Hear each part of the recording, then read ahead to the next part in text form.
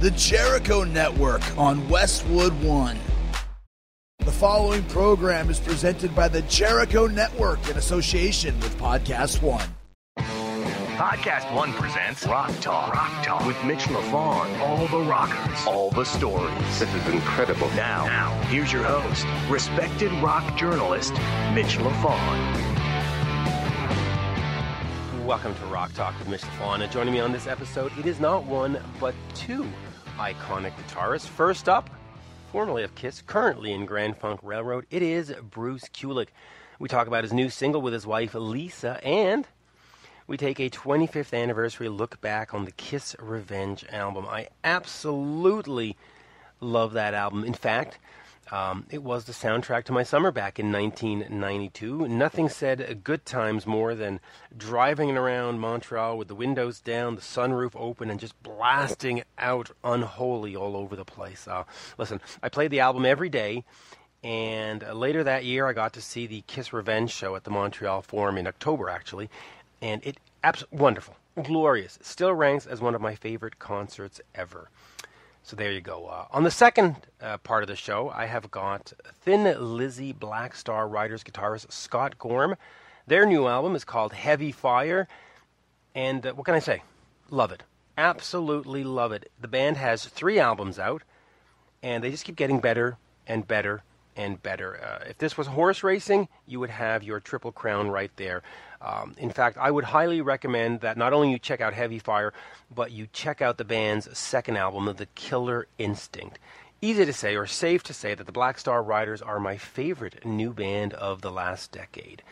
But before we get to Bruce and Scott, here is your friend and mine from Firehouse, guitarist Bill Leverty, with your rock news. Hey, thanks a lot, Mitch. And here's your rock news. The band Europe have finished recording their new album at the legendary Abbey Road Studios. It's slated for an October release, but first the band hits the road for their Electric Summer Tour 2017. Also in the news, Fozzy and singer Chris Jericho have released their new single, Judas. The as-yet untitled full album comes out later this year. The band is currently on the road on their Judas Rising Tour. Don't miss it. And finally, former Anthrax guitarist Dan Spitz, along with one-time Ozzy Quiet Riot bassist Rudy Sarzo and ex-Journey drummer Dean Castronova, have formed the nucleus of a new supergroup. Expect new music soon, or as they claim, the war has begun. That's it for the news. Thanks for listening, guys. Back to you, Mitch. Thank you, Bill. Remember to check out Bill at Leverty.com. While you're checking stuff out, please head over to Twitter. Check me out at Mitch LaFon, MITCHLAFON. And head over to the Rock Talk with Mitch LaFon Facebook. You're listening to Rock Talk with Mitch LaFon. Rock Talk. And joining me now to discuss the 25th anniversary of the Kiss Revenge album, it is guitarist Bruce Kulick. The album originally came out on May 19th, 1992, and just a little side story for you. By 1992, I had sort of moved on into, Bon Jovi, Def Leppard, Metallica territory, and had, I don't want to say abandoned Kiss, but had, ignored Kiss unintentionally. But I remember walking in front of the TV set in my living room up here in Canada, and much music was playing. And the Kiss Unholy video was on, and I sat down and I was like, man, this is a great song. Who is this? And I watched it, and I saw a blonde drummer, and I had no idea who he was. And then I saw what appeared to be Paul Stanley and what appeared to be Gene Simmons, but just looking mean and nasty. And I was like, what, who is this? I'm loving this song. I don't know what it is, but I'm loving it. And, of course, the song plays through 3 minutes later, and it says, Kiss Unholy. And I was like, oh, man. And, this is pre-internet. You didn't know all the time about albums coming out and this and that. Anyway, I saw that, and I went to the record store, and they said, no, the album comes out in, next month or in 2 weeks. And I was like, oh, God, I can't wait around, But I did. And May 19th, 1992 finally arrived, and the Kiss Revenge album was promptly bought by me, and I have loved it ever since. And, having Eric Carr pass away in between Hot in the Shade and Revenge was exceptionally tragic, a great, great loss, but Eric Singer stepped in, and I just became enamored with his playing. It was just exactly what the band needed. It was a kick in the pants, a great revival, and so, the Kiss Revenge lineup, sadly, was very short, only lasting until 1995. The band, I think, should definitely do something more. Hopefully on one of the Kiss cruises, perhaps there could be a Kiss Revenge cruise where, they do the makeup sets with Tommy and Eric and do what they do now, but then just one night, have Bruce come out and just do a couple of the songs. I think that would be great. And anyway, listen, I could ramble on all day about Revenge and, like I said before, driving in Montreal with the windows down and the sunroof open and listening to Unholy and I Just Wanna and Heart of Chrome, but there it is. And by the way, Mark Tornillo of Accept did a cover of the song Spit, which is out on iTunes. I would definitely recommend looking up Kiss, A World with Heroes, or Kiss Tribute. Mark Tornillo doing, from Accept, doing Spit. Just a great version. Anyway, enough about that, enough about everything else. I know you want to hear the interview, so let's get to the interview. Here is, without further ado, former Kiss guitarist and current Grand Funk Railroad guitarist, the one, the only, Bruce Kulick. We are speaking with guitarist Bruce Kulick, currently in Grand Funk Railroad, but of course previously in Kiss. Good day, Bruce. Always a pleasure. Thanks, Mitch. Thanks for having me. Yeah, always a pleasure. And of course, It is May of 2017, so we've got a special 25th anniversary of Revenge to talk about. But before we get to that... How time flies, yes. Yeah, I got to say, I thought maybe we were at like 15 years or something. When you see 25, you go, holy... I know. That's a half a century ago this album came out, but... Yeah, and I just noticed a plaque on my wall that had to do with the Rock Walk, and we did that in May of 92, and then I did a little bit of math, and I realized, oh my, we did the handprints for Revenge, and this is in front of Guitar Center in Hollywood, you know what I mean? And yep. I can't believe it's going to be 25 years now since all that went down. It's wonderful. Well, I guess that's the mark of a good album, though, that 25 years later, people are still interested in the story and talking about it. But before we get to that, you have recently, and I don't want to, what's the word, teamed up? I mean, you haven't really teamed up, right? I like teamed up, that's fine. Right, you've teamed up, right? Yeah. I've joined forces. You've joined forces with your wife. The Rebel Alliance, and no, never mind. Right, may the fourth, right. But with a very unusual person in my life. My wife, you know what I'm saying? I mean, I've had a lot of featured guests, but I've never, and I flipped it actually. I thought it was more fair for this to be Lisa Lane Kulick, featuring Bruce Kulick. Correct. Okay. Right. So you got a new song called "If I Could Show You." So before we get into the history of Revenge, just talk to me a little bit about that. Putting out a song with your wife. Is it just a song, or do we eventually get to a whole album? I don't really know what new territories I'm venturing into, except for the fact that from about I'd say 7 years ago, I had the desire to do some things with Lisa, because when my dad passed away in 2010. And I remember my mom was living at one of those retirement places, and she said, usually the family does some sort of, memorial thing, and I'd really like you to perform, and I know Lisa sings, so could you do something? How are you going to tell my grieving mom no, okay, right? And Lisa, I knew she sang, and we never really spent much time working on anything, but we prepared a little set. In fact, my brother joined us on Stormy Monday, and we did Somewhere Over the Rainbow and stuff like that, because Lisa has this tremendous voice that's part of, as much as she loves rock and all, her real love is like in the standards, from Sinatra and the Rat Pack and Judy Garland and Barbra Streisand, all right? But she was a big fan of Heart, Pat Benatar, and people like that. So we didn't do that for my the senior home, okay? But I realized that we hit something. Something happened that day, and I remember I was so moved by us performing together. And then when years later, our wedding was in 2014, and Lisa suggested, could we record a song that we will do our first dance at? And that's up on iTunes, and that's when I Dreamed of You, okay? And she's singing much more like a Barbra Streisand. It was a Barbra Streisand song, actually. And that went over great, you know, and, you know, Gene and Paul and Eric Singer at the wedding and everything. We're doing our first dance, and whether they knew what we were playing was actually Lisa singing and me playing jazz guitar with a piano player. You know, I did announce it that way, but it went over really well, and everybody was like blown away that we have this chemistry like that. We thought of doing more in the future, but we weren't sure what. At one point, we thought, hey, let's do Christmas EP, you know, and even though I'm Jewish, fine, but I love a lot of Christmas songs, and she's not Jewish. But we were going to do that, and then last year I had a lot of issues with my mom's health. Thankfully, she's fine now, and I had some other personal at-home things that we had to take care of that we couldn't get to it. But Christmas time, we performed. Christmas time is here. And it went up on Facebook, and it really, you know, we just recorded it live in the living room. You know, I got a tripod for my iPhone, and that was it. Me on guitar, gold top, and her singing. And it really blew up on the internet. Unfortunately, Facebook took it down, actually, because Universal claimed copyright infringement. They, you know, it's that Charlie Brown, Vince Guaraldi's version of that song, okay, from the Peanuts movie, you know, the Christmas movie. Right. So it is on YouTube. It survives there. I found it to be a little odd that I think they were dinging and looking for things like that. That was very successful. I made no money from that. You know what I mean? I'm just sharing a Christmas song in the holiday spirit for my fans. But that sparked us to do more, okay? Then we thought, do we continue? Living room sessions, what do we do, you know?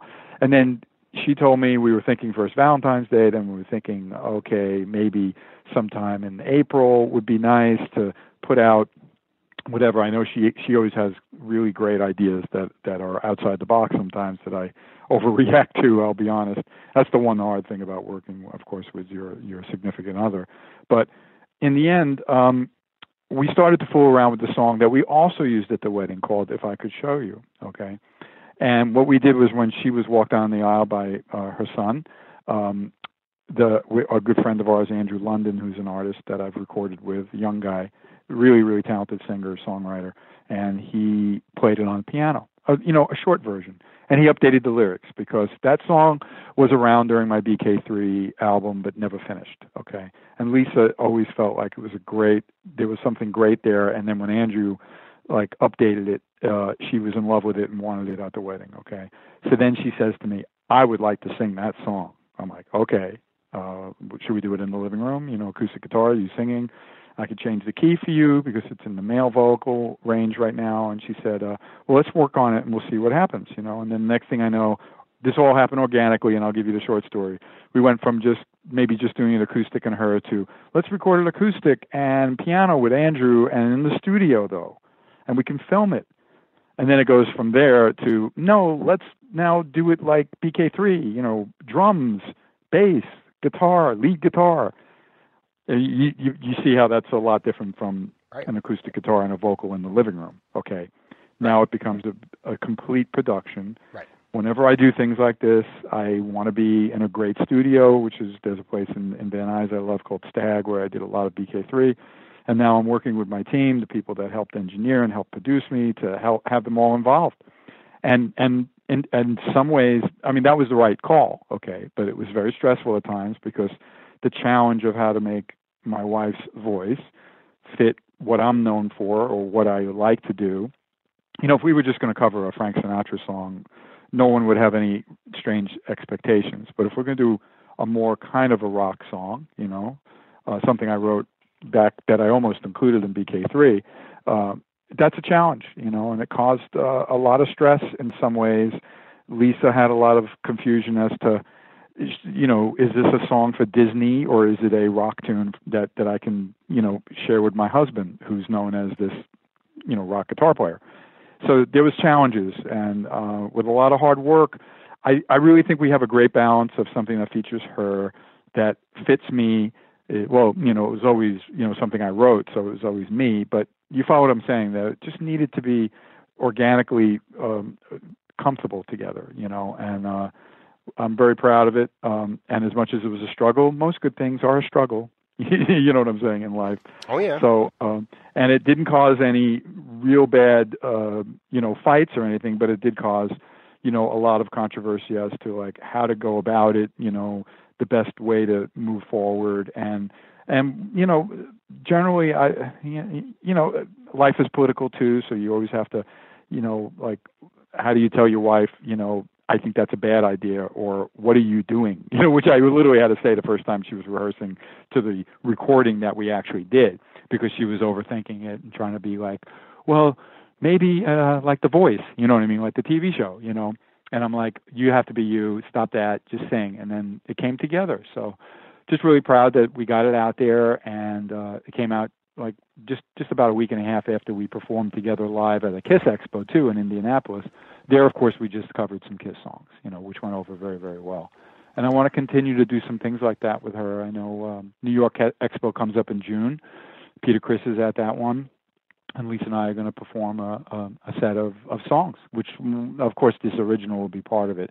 And the rest, I'm sure, will be Kiss songs that we love that I think can showcase her well. Oh, that'll be great. So so I'm looking for... Boy, I should probably get down to that New York convention then, because getting to see... if you can. It should be a fun night. It's just got announced... I think the promoter's actually putting me up on the... I might be on the site already. I was only able to confirm it earlier this week, actually.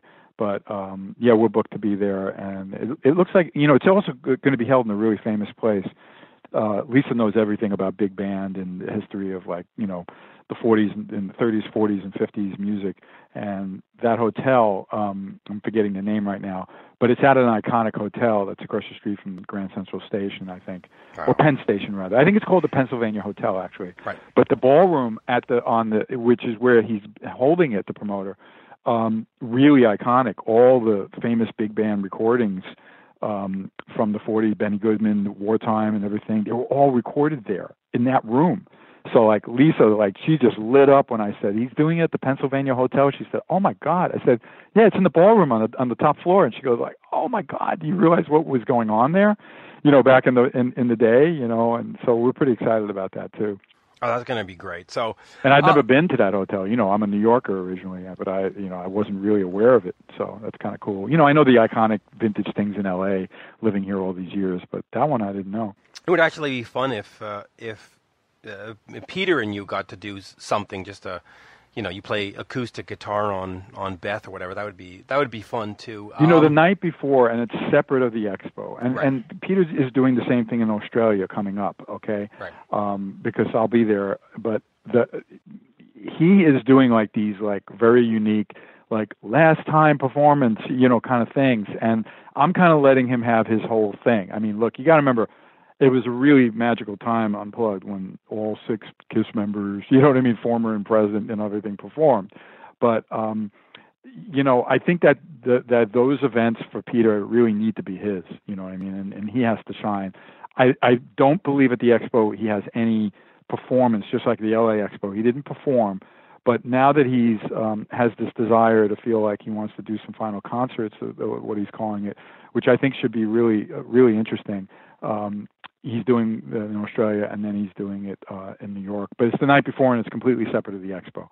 You might get confused by that, but right. that's what's happening for him.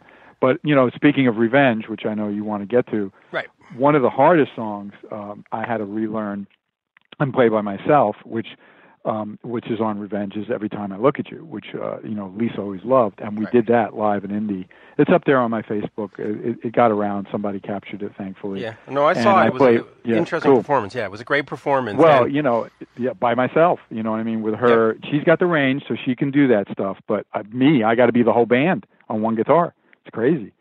But I rise to the occasion and do what I can, Yeah, so we'll talk about that song, too, because I think we've over the last 10 years jokingly have talked about Dick Wagner and you doing the solo and this and that, and so we'll get to that. But let me start at the beginning with Revenge.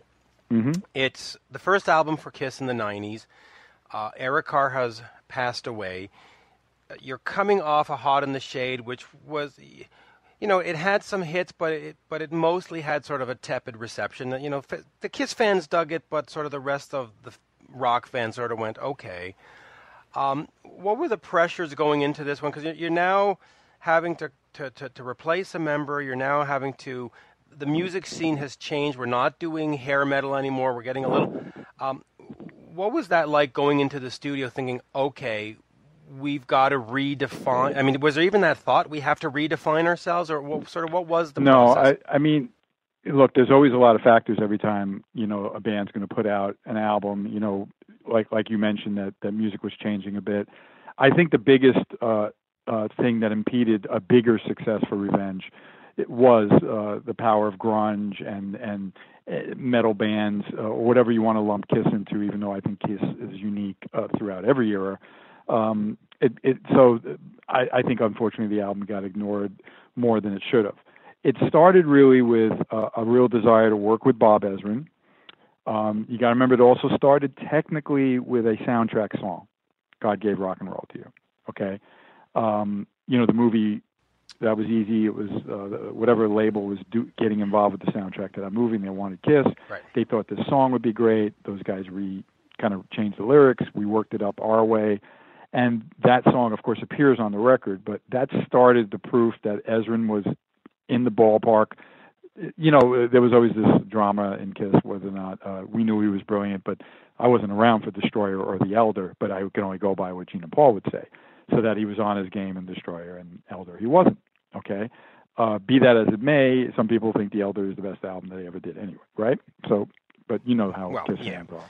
So I would disagree with The Elder being the best album they've ever made. Destroyer maybe, but not. No, I know, and I'm not. But I'm just saying, that you can't have everyone perfect with the polling, but you know how important. Oh yeah. Especially for Revenge is for the non-makeup era. Right. There's no doubt. Okay.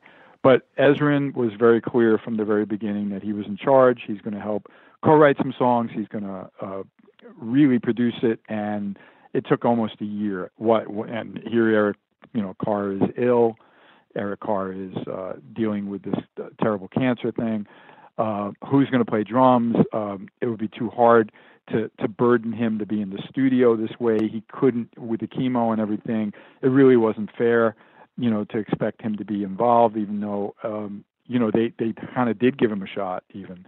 But they were brutal with a professional guy like Ainsley Dunbar, for example, okay? And it just worked out that Eric Singer from Paul's solo tour, we're in L.A. now, the whole band, he was going to be the right fit to do the record. He wasn't a member of Kiss yet, okay?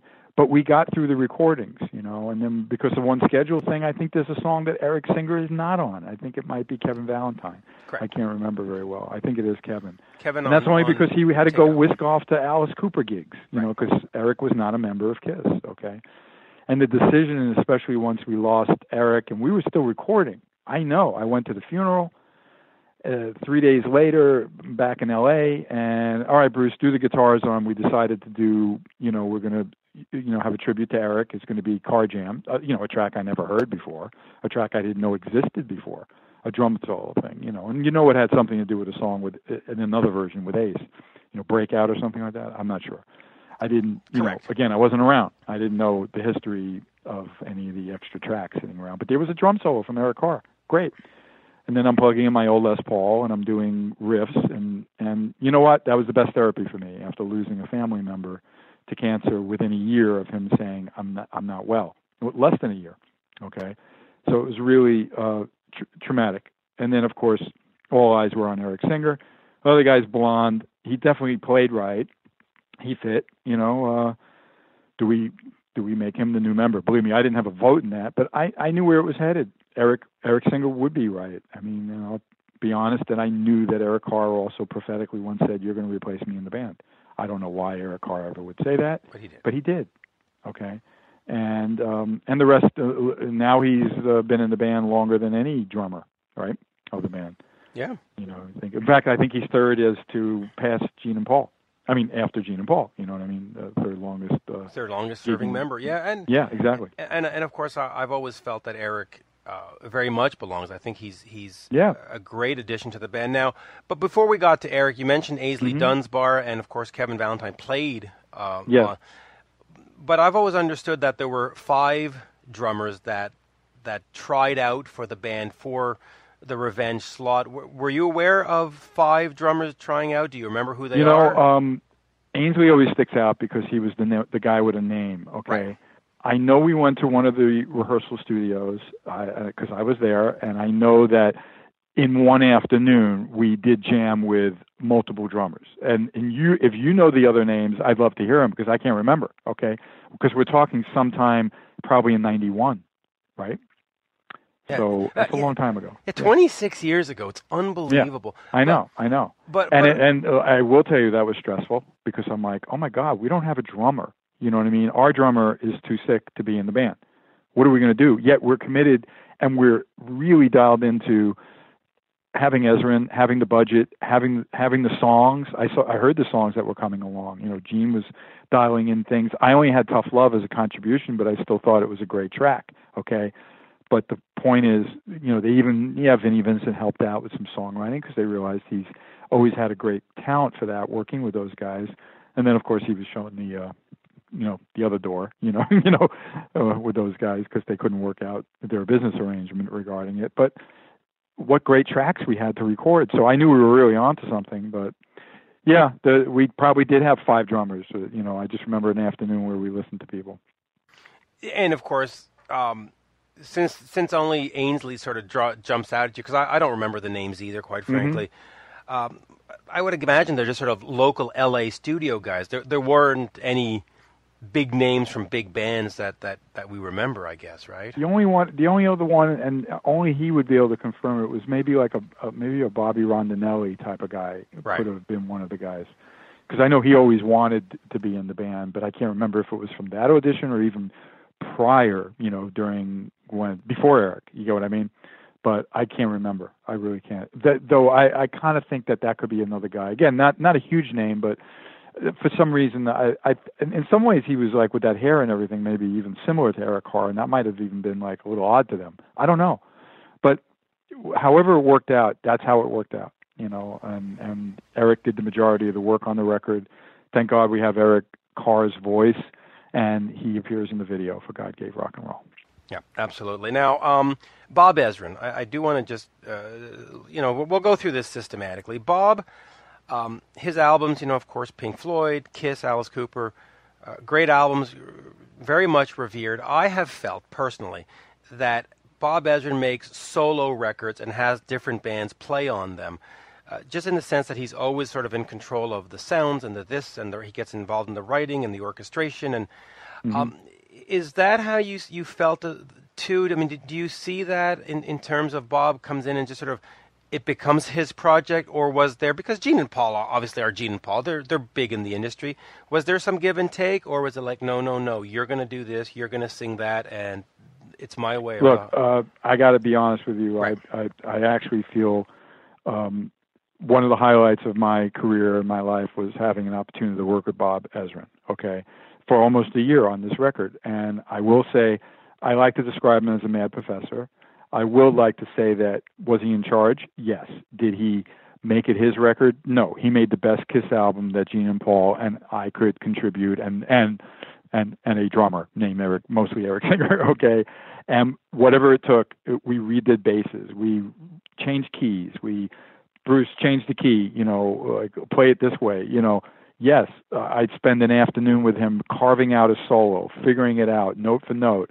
And then we'd record it, I'd double it, okay? And then I would triple some parts, and then we'd take a break, and then he'd come back and he'd listen to it. He goes, I hate it, erase it. And we'd start all over again, okay? That's the mad professor guy, okay? Right. And yet, I could swear to you, and I know this quote, when we were mixing that record, I was listening to what we were getting, okay? I'm a perfectionist. A lot of people that are close to me know that. That album's like 99.9% amazing. Okay. Right. And I was thrilled out of my mind that Gene and Paul were willing to work with him. I don't feel he did anything, and I highly would doubt Gene and Paul would ever say, I totally disagreed with his approach on this or this or this. Nope. I can't imagine that. I know that there's been stress with Nevison, there was stress with Toby, and guys like that. I know that. Okay. I don't really think anything was, like so in Bob's control of a solo record the way you're describing it. I think he just elevates an artist to the highest level they can do. Okay. And he certainly did it to me because he put the fear of God in me. Go home and practice to these tracks and give me something amazing, and then I started pulling out these crazy pedals and and every solo that I'm on, and we'll get to the one I'm not, but every solo I'm on, is for the, I'm ripping your head off, okay? You know what I mean? I'm playing, as if my life depended on it, and that's why those solos, when I redo them, when I perform at a clinic or do them live, I take great pride in still being able to play them like I did 25 years ago, It's very exciting, the Unholy and Tough Love and just crazy riffs, what I did in Heart of Chrome, it's just something I'm really, really proud of. And I did play some bass on the record too. Bob wasn't shy to hand me the bass on the ballad on Every Time I Look at You, and Tough Love I played the bass. I forget what else right now, but yeah, a bunch of them. Bob and those guys were always about whatever makes the song work. You know that. So it's a terrific record. There's no filler there. Well, listen, when people ask me what my top 3 Kiss records are, I always say Creatures of the Night, Revenge, and the very, very first Kiss album, Kiss Kiss, because you look at Kiss Kiss, and 8 of the songs are still in the set list. Oh today, no, there's no doubt about it. Yeah, right? I'm used to the live versions more than the studio one, but that album was iconic. Of course, it had to be. Yeah, it put them on the map. Yeah. And so I absolutely love Revenge. Now, I'm trying again going systematically through this. I know a lot of these stories, and people that are listening may not. So, Vinnie Vincent comes back and writes with you. What was your connection, if any? Was he in a room with you guys? Did he just sort of send something in through a fax? What? Yeah, I got great stories with that. But really, it comes down to one time. I remember I saw him like kind of at Gene's, and he was getting ready to leave, and he made sure Gene knew there was cookies that he brought for Gene. Which I thought was pretty funny. Now, what song they were working on or what they were trying to develop, I have no idea. I didn't hear anything. Okay. I know there's been stories about him being in the studio. I never saw him in the studio. Okay. Could he have been in a demo studio with Gene at one point? Absolutely. I never saw him in the studio. Okay. When he worked with Ezrin and Paul, and they only worked together, I was not there. I don't know. I'm sure that was at Paul's house. Okay. I would imagine, and what he contributed was great, but there's lots of, one point I remember, and it was very annoying to me to think that somehow Vinny got quoted saying like he was doing the solo on Unholy, and I'm like, excuse me. You know what I mean? I was going to ask you about that, because the quote or the story out there is the opening sort of scratchy part on Unholy. That absolutely could be him. I didn't do them, and I think they came right from the demo that Gene did. Okay, I don't even know how they. I didn't care if Gene did it, and I remember asking Gene who played that. He said I did. No, he might have done that because he didn't want to hurt my feelings to think Vinnie Vincent. Now, would you call that a solo? Okay, the solo is the body of the middle of the song that takes off to another level, and the lead guitar player is taking out. Is that a creepy, amazing sound effect in the intro? Absolutely. Is it Vinnie Vincent? It could be. I don't care. But again, I think the story got a little weird that he was, he played the lead guitar. And I remember the first time I heard it, and I don't remember how I was told that. I was like, I kind of hit the roof. I felt really like raped, if you get what I mean. So whatever. Yeah. Like somebody's taking credit for your thing. No, of course. It's interesting though that he, after everything that went on with Lick It Up and all that stuff, and that they would call him back and give him a second chance. I totally understood it because it was a songwriter callback. Okay. Right. If it wasn't for Vinny, Lick It Up put them back on the map, and he had a big part of Lick It Up. They were never that excited about necessarily his playing or certainly his team work, if you get what I mean. He never wanted to sign the contract, blah, blah, blah. Okay, but the point is they knew he was talented. Those guys are smart enough businessmen, Gene and Paul, to know when, if and who knows who made him, the first reconnection. We don't even know if it was Vinny or if it was Ezrin saying what about Vinny? You guys wrote some hits with him. Yeah, I don't know. I don't know that, but I do know what he contributed to the album was valuable to the record. So I always give credit where credit's due, regardless of what he did or didn't play on Unholy and us discussing it. You see what I'm saying? Yeah, and it's funny because over the years I've always said, I don't think Vinny belonged in Kiss, and people always say, oh, he's very talented. And it's like, well, yes, I get that. But I've always likened it to, well, you wouldn't want Neil Peart to play drums and Kiss because Neil's a great guy, Right. but it just wouldn't fit. And Yeah. Vinny's a great talent, great songwriter. You cannot deny that. But I just don't think live it made sense to have, a million notes going over these very sort of simple Kiss songs. It didn't work for me. But well, without great spending any talent. time on Vinny really, but knowing again, the Revenge Connection was terrific songwriting, okay, that he could contribute to, which is valuable. The live stuff or anything else, it has nothing to do with Revenge. But you're making a really good point, and I do know that it wasn't easy to fill Ace's shoes at the time, and they just went with whatever, and they just stuck with Vinny because he wrote songs, and I don't know how they. It was hard for them. Look at their next choice, Mark St. John. That was pretty awkward too, but we can talk about the Kiss guitar player, mantle changing, for days, okay? Yeah, and I think part of Mark St. John and Vinny was also just market forces. I mean, you had Randy Rhoads running around. You had all these, Eddie Van Halen was, Kiss looks and says, okay, we need to be in this ballpark. Yeah, no, those were my marching orders when Paul said, we want you to be the guitarist. We sent Mark home. We want you to be really competitive. You know what's out there now, and we want you to play in all styles. And I said, absolutely. You know what I mean? So in other words, be modern, have a foot in the past, and I felt like I had a good balance of that. I do feel that Mark was a very talented player, but he was way too fusion, fancy with the guitar to fit Kiss. And and Vinny probably could play anything, but they didn't put a leash on him, if you get what I mean. Oh yeah. So it's like having Yngwie Malmsteen in the band. Yes, Yngwie's great, but it wouldn't, But okay, so let's just talk about that in terms of guitarists in because for me as a fan back then, I always appreciated what you did on Crazy Nights, but Revenge is the one where in my head I went, this is the next, this is the guy. Bruce is the Kiss guitarist, and because we had gone from Vinny to Mark to you, we were sort of in this we're changing. It was almost like changing slippers or changing shoes, but Revenge is the one that said, yeah, no, you know what, Bruce is the guy. This is. Did you get that sense that this is the one where you went, okay, I've made my mark now. Fans know that, it's now Ace and Bruce. It's not Ace, and he's not. Right. Well, look, I felt like I hit some highlights on the other records, but here's a whole record where, I felt like I made a very, very large footprint on it. I mean, Carnival Souls was even more with all the co-writes, but that was a whole other animal, and that band didn't even exist by the time it came out, as you know.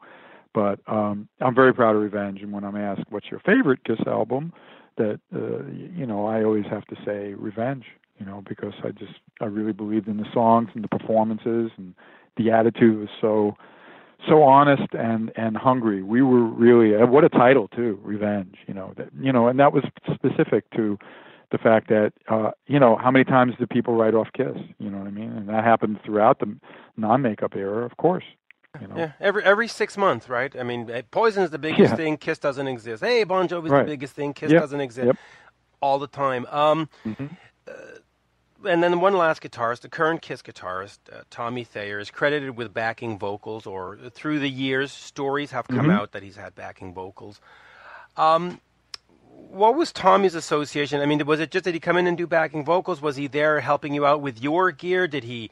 No, I actually. Well, at the time, Tommy was doing a lot of stuff for Gene, like archiving things. They trusted him, Right. In a group like Kiss, you don't want, a wolf in the hens, or whatever that expression is. You know what I'm talking about? Wolf in the hen house.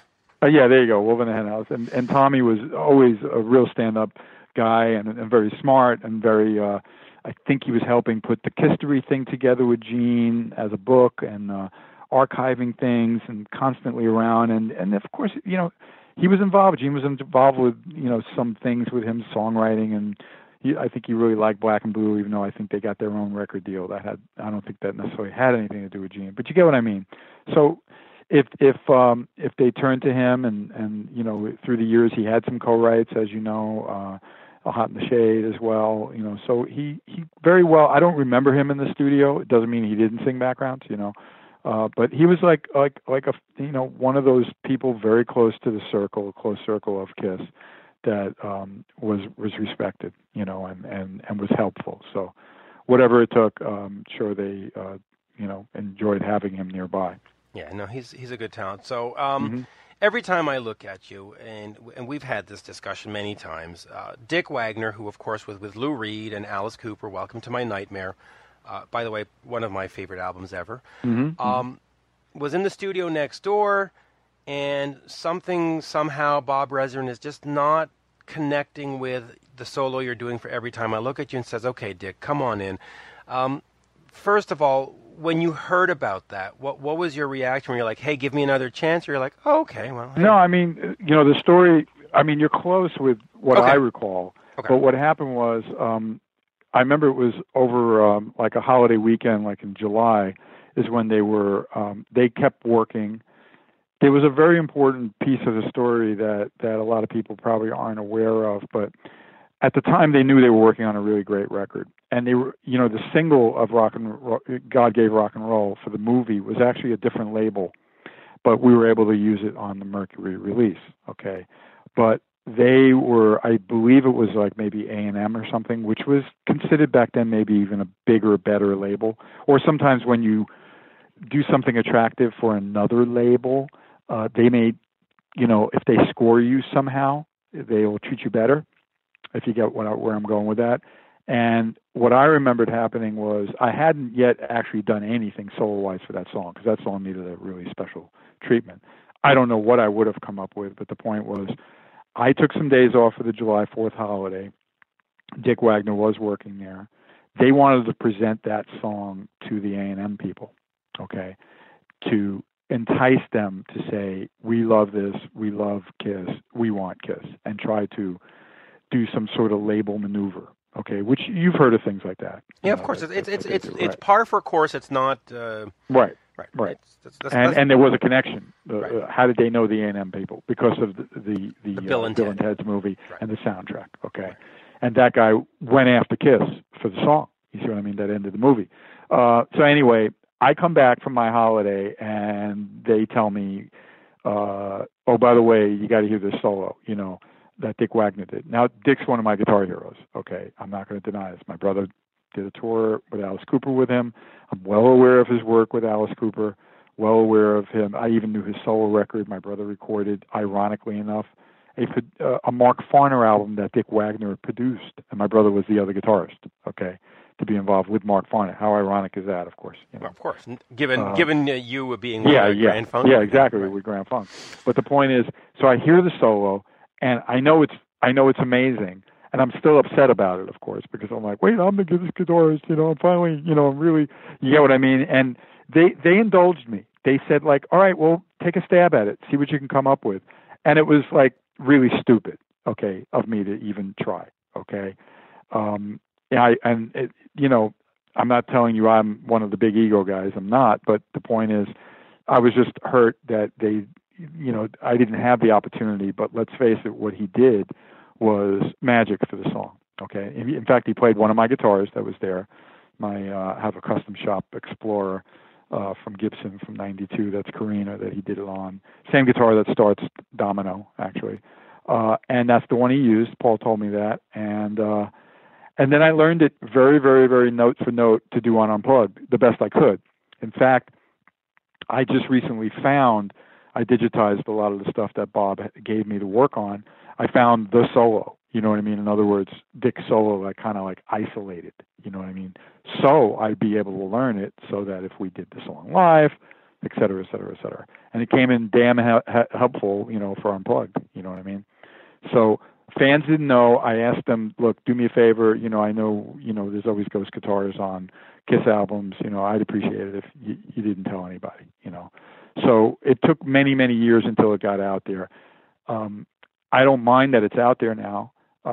Like I said, he's one of my heroes, and sadly we lost him a few years back, but that solo is incredible. And if I was going to be replaced by somebody, thank God it was a Dick Wagner, and, you know, and not someone else, that's all. And I got it. He was there. Ezrin worked with him. The guy's a legend on the guitar, you know. He played, you know, it's him doing the that Aerosmith hit that everyone thinks is Joe Perry, and it's a Train Kept a Rolling. Train Kept a Rolling. Him and that's him and Dick Steve Wagner. Hunter. Yeah, him. Yeah. And So you get what I mean, you know. And of course, Kiss fans don't forget he played on Destroyer too. So yes, yes. you know, the acoustic stuff on Beth and stuff. So, yeah, and I do have to say that about being Dick Wagner. Had it just been some hotshot New York or L.A. kid, it would have been like, that would dude. have been way worse. Yeah, that would have been like, dudes, whoa. Yep. But and Dick years Wagner, later, there was a gig up in Traverse City, Michigan, where it was Grand Funk gig, and Dick was on the bill, and I got to see him, and it was great. He was playing with his son. It was a few years before he passed away, of course, but it was great. I even had a BK3 with me to give it to him because I was so excited to see him. You know, and I only knew of him. I never, remembered really. I might have met him one other time, but I didn't know him like my brother did, and my brother was close with him for a while. So that was quite interesting to see him again. So. It really was. So yeah, that's the truth, and that's what happened. And I feel it every time. Like when I rehearsed the song with Lisa to perform it, I realized, I said, all right, here we go with that amazing Dick Wagner solo. I didn't come up with it, but man, I could feel it. I interpret some of it. I'm not telling you I play it 100% correct, but I play it close enough, to really enjoy the fact that someone like that did the solo on that song. It's a brilliant song too. Right, really. and you did nail it on Unplugged, so we have to Thanks. to be fair about that. You did nail it Yep. there, and Yep. Dick years later. And I don't know if I've ever shared it with you, but he sent me a version of Every Time I Look at You where he does the vocals and everything, which is... Wow. Okay. Yeah. I'm not sure. I might have heard that. I might have known about that. Yeah. I might have. I might have cool. told you. If not, I'll send it to you. It's very haunting. Yeah. It's beautiful. I think I do know about that. But yeah, go ahead and send it to me. I'd love to hear that. Look, a few more minutes if you have. I hope you don't mind. Sure. The one song that everybody has talked about, it's become mythical in the Kiss world, is "Do You Want to Touch Me Now," written by Dave the Snake Sabo, and of course, I guess Paul it was. Dave now, of course, works at McGee Entertainment. It's the song that got left off. Talk to me a little bit about that one.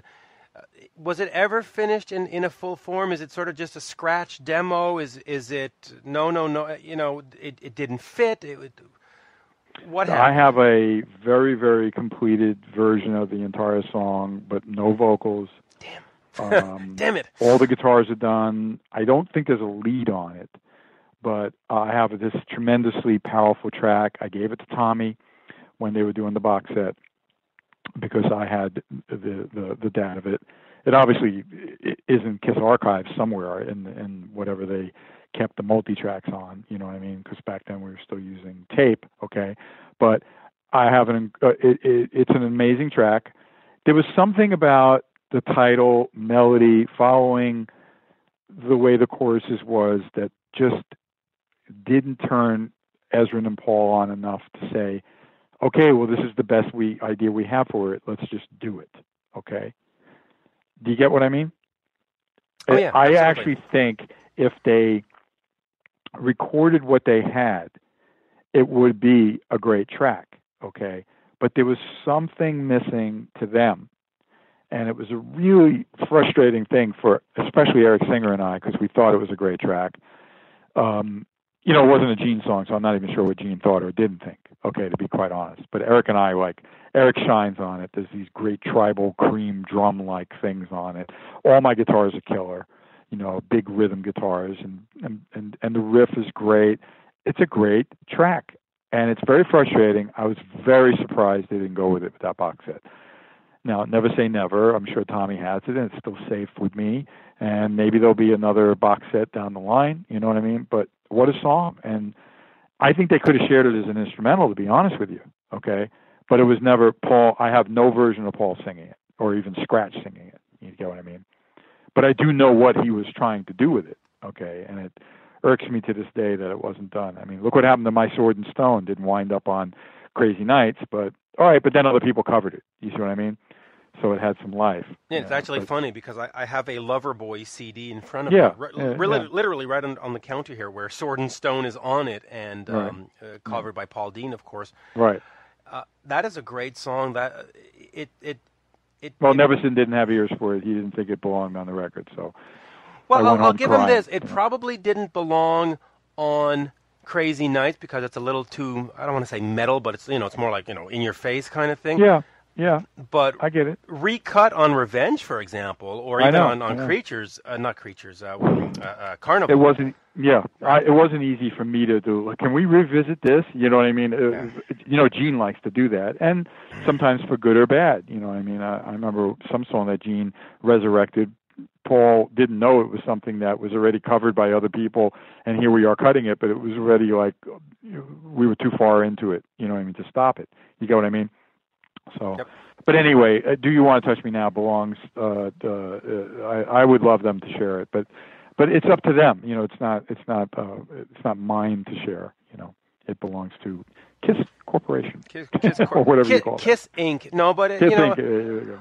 On the 25th anniversary, it would have been nice to have some kind of deluxe release, or have a live show put in with anyway, but. Kiss fans are never satisfied. Where Gene said they will celebrate Revenge in the future. Maybe we'll celebrate Carnival Souls. Maybe we'll. I don't. I've heard him say these things, but let's see. I welcome it. You know that they got my support. Way more than 100%. You know what I mean? So we'll see. And I could just tell you, I know how many Revenge albums I've signed, and people love that album. Yeah, so let's start wrapping up because we said half an hour. We're getting to almost an hour. Of course, it's Kiss. Just quick, yeah, of course, and fans are going to listen to every minute because it's Kiss.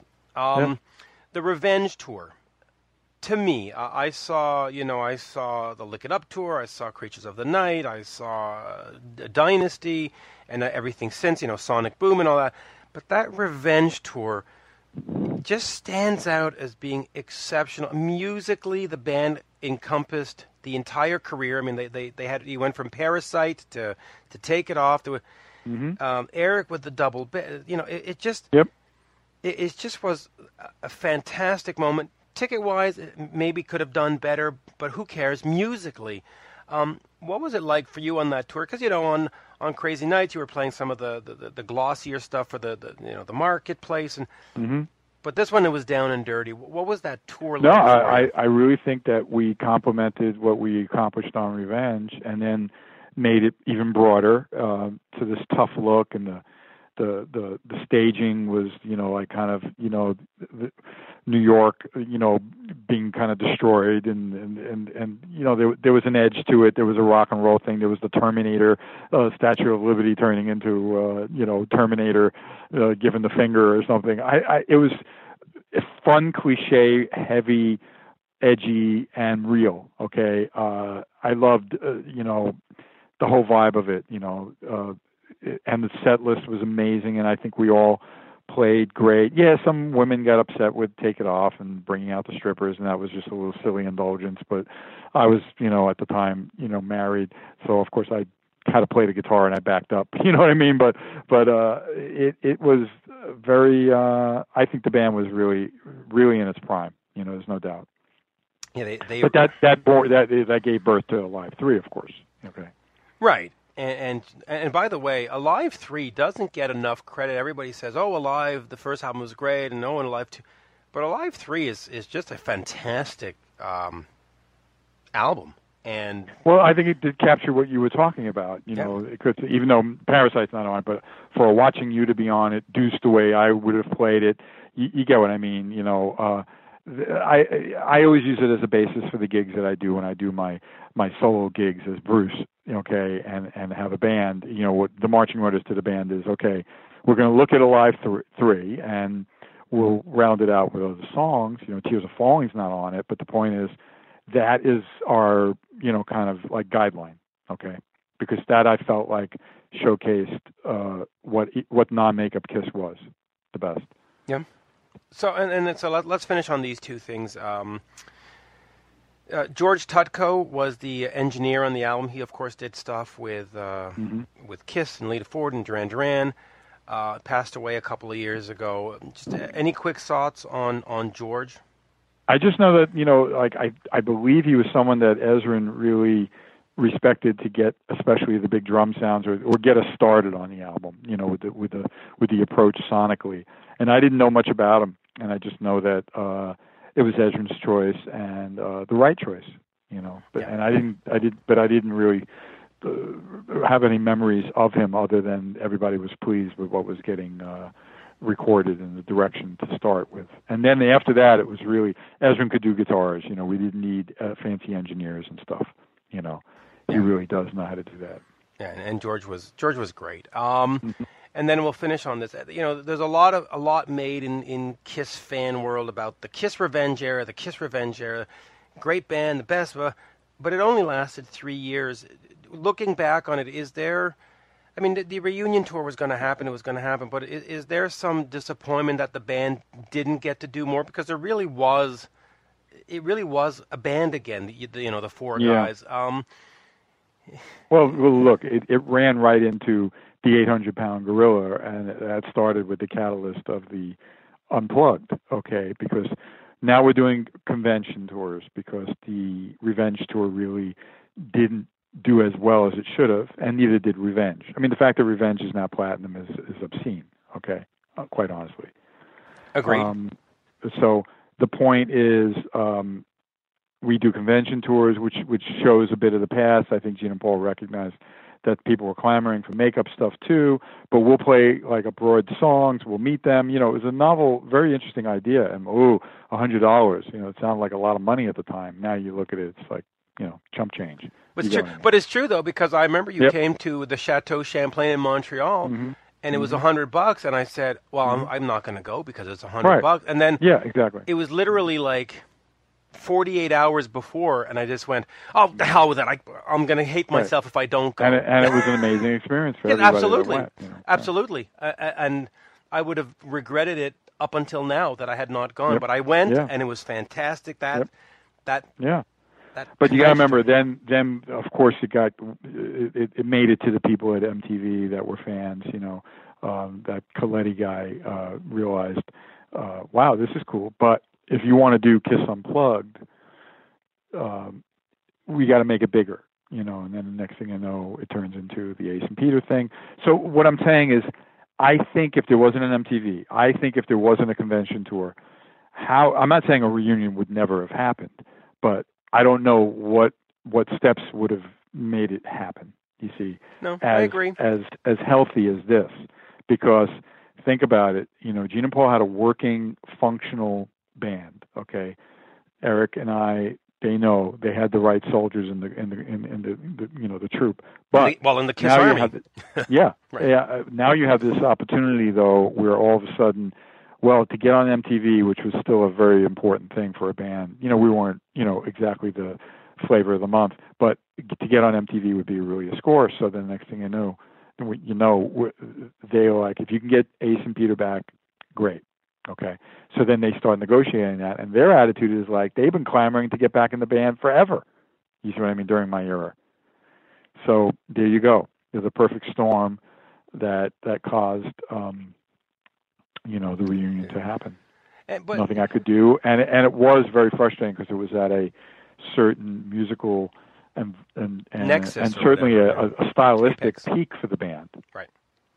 And it just slammed right into a wall, But we can also argue, that if it hadn't had the reunion, maybe Kiss 2017 wouldn't exist because Revenge, as you said, I don't doubt that. Yeah, look, it all happened the way it was supposed to happen. And I knew the writing was on the wall as much as they said, we're just going to do this for a year, and then they sell out Tiger Stadium in Detroit. It's like, that's it. It's done. But they paid me for a year, and I was supportive of it, but I didn't have a gig anymore. You know what I mean? I was, gone because this is a big model. It's like Star Wars coming back. That's what happened. It would, though, be nice before they wrap it all up that there is a moment for you and Eric to just be on, even if it's part of a regular Kiss show with Tommy and Eric, that you come out for 2 songs or. I've heard it from a lot of fans, until Gene and Paul say like, let's do this. You know what I mean? Right. It's all just something to talk about. I know. And look, my relationship's great with them, so it's nothing like that. When they recognize that something like that has value, or they'd like to experience it, then it will happen, and I'm not, I don't take it personal that it hasn't happened yet, but I know the respect they've always shown me, and they know the respect that I have for them. So they don't. It just seems spend like a lot of attention on my era, but I understand why. It is a very different era than what they currently look like and what they celebrate and what they do. Right. It's fair. Homage to the makeup thing, But when they do the Kiss cruise, it just seems to me that like the Saturday night could be the Kiss non-makeup part of the cruise. I mean, it's anyway, whatever. But it's still nice. I like to say I don't rule out anything, but until I know really that something's real, like I don't like to theorize anything. You get that, right. know. Of course. And you made a really valid point that I wouldn't always think of that you're right. Well, without the reunion tour, well maybe. This is remarkable that like now they're touring in like Europe, and I get these emails and things from fans over there that they get Kiss crazy, right? Because Kiss is there, but they don't forget about me. There was just this band showing me we're performing Crazy Nights, and we're wearing Bruce Kulick T-shirts from Finland. You see what I mean? And I'm like, well, if Kiss didn't go there, would that really motivate them to do that? You get what I mean? Yeah, of course. I mean, right. So. And then the fans that I meet at expos and things they weren't born when I was in the band. You know what I mean? They're 16. They weren't even anywhere near being conceived yet, okay? But they're there, and they're shaking to meet me because they know me from the Kiss era, and they turned on to Kiss. Yeah, and Kiss is current, I think if we had gone from Revenge, no Unplugged, right into Carnival of Souls, given the marketplace, not the players, not the band. Who knows? Yeah. It might have fizzled by then, and so I have no idea what would have happened. But exactly. so it is what it is. I mean, you've got a great gig with Grand Funk Railroad. It's been 14 years, 15 years now. It's been 17. 17, Jesus. But who's counting? Well, listen, I'm amazed that Revenge is 25. So I know. You joined in 2000. Wow, boy. Yep. It just means I'm getting really old. Oh, stop it. Okay. And this interview is getting really long. Okay? Yeah. Yeah, so let's finish this then. If I could show you Lisa Lane Kulick, it is on Spotify, iTunes, and YouTube there we go. Also. Yep, all digital streaming mediums that your country allows. Okay. I had someone write, "I'm in Holland. I cannot get anything." I'm like, well, I don't know what to tell you. I don't know what it's like to live there. What am I supposed to say? I signed up when you put it on TuneCore. It's supposed to go everywhere, but what your country does with it, I don't know what to say. Well, it is on Spotify in Canada. I can guarantee you because I know. Yes. But there you go. Yeah. So let's get on to other things in the day here. Thank you for your time as always. Always a pleasure. No problem, Mitch. I enjoy talking my era with you and theorizing. You're one of the people that certainly has always had a very high passion for Kiss, and I respect that. So there you go. I do. And, of course, Kulick.net is where everybody should go. That is still my website, correct. Even though one day it's going to change to BruceKulick.com because someone in Norway was so kind to give it to me. Ooh, there you go. Because they love me so much. Isn't that amazing? Yes. I just haven't had the time to redesign, and I'm planning on that sometime this year. But I'm too busy gigging, which is a good thing, too. Okay. Which is a good thing. And, of course, yes. There is your entire Crazy Night stories and Revenge stories. You did a whole series of those back a few years ago. I held back on a few because I want to save it for down the line. I'd love to put out a book and include all these, all my retrospective insight, because I think I have some interesting. I was there, you know what I mean? So, yeah, and I think that would be a great seller. As we say. Well, thanks and congratulations on your show, by the way. Yes, so, yes, on the Jericho Network. I'm very excited about that. Yeah. So as we say in Montreal, merci beaucoup. Thank you so much. There you go. And we'll do this. We'll do this again soon. Yes. Okay. Well, thanks a lot, Mitch. And Cheers. Keep in touch. Okay. Yes. Okay. Right. Bye-bye now. All right. This is Rock Talk with Mitch LaFon. Mitch LaFon. This week on All of the Above with Norman Lear, Veep star Julia Louis-Dreyfus sits down with Norman and Paul. Well, there wasn't a script when I was first talking to HBO about it. There was a concept, and my agent had said to me, listen, they're developing this thing at HBO about an unhappy vice president, an unhappy female vice president. And I thought to myself, well, I got to get in on this action because it's gold, and it's so amazing that nobody's done it before. Listen today on the Podcast One app or subscribe at Apple Podcasts or on PodcastOne.com. Now back to Rock Talk with Mitch LaFon. welcome back, and a big thank you to Bruce Kulick, formerly of KISS, currently in Grand Funk Railroad, for sharing those incredible stories of Revenge on its 25th anniversary. But let us now turn our attention over to the Black Star Riders and Thin Lizzy guitarist Scott Gorham. The new album is Heavy Fire. I absolutely love it. I've said that probably 100 times this episode, but I do. And so should you, quite frankly. Do yourself a favor and check out Heavy Fire by Black Star Riders. The band recently announced a drummer change with former Black Label Society drummer Chad Szeliga, I guess is how you say it. It's S-Z-E-L-I-G-A, so Szeliga, joining the band. Now, the interview with Scott was done just after Jimmy DeGrasso left the band to join Rat, and just before Chad was announced. So at the end, we discussed the drummer situation, though it has now been resolved. But there you go. So without further ado, here is one of my favorite guitarists from one of my favorite new bands, the Black Star Riders, the one, the only, Scott Gorham. We are speaking with guitarist Scott Gorham of Black Star Riders, and of course, formerly of Thin Lizzy. No, actually, not formerly of Thin Lizzy. You're still in Thin Lizzy, but Black Star Riders is what we're talking about. Now, this is the third album, and I have to say, I'm a fan of the band. Forget the media stuff, and you got a free copy. No. I buy my copies. I buy the Japanese versions, and the band is just absolutely brilliant. And I do have to say, and let's start with the name first, because you were touring as Thin Lizzy, and I just mentioned to you before we got started that I saw you last opening for Judas Priest in 2011, and there was such an energy and such a vibe, and it would have just been wasted to not make a new album. But of course, calling it Thin Lizzy was not right. Right. So let's talk to me about that decision. Was it a hard decision at all to make, or was it like, no, it's just not right? Well, it wasn't, and thank you for liking the album so much. Thank you so much. It was not a hard decision for me. In fact, I had been trying to really kind of figure out a way not to do an album under the name Thin Lizzy. But my whole thing is every single Thin Lizzy album I ever did was with Phil sitting right in the front there, writing all the lyrics. He was such a good friend of mine, and to now all of a sudden do an album under that name without my buddy Phil, but the problem is, we got new management in, and I'd been dodging that whole new album issue for quite a number of years. But when he came in, or they came in, it was pretty much they needed to get a handle on something and to just keep touring around the world with no new material. It seemed kind of non-productive, if I could put it that way, right?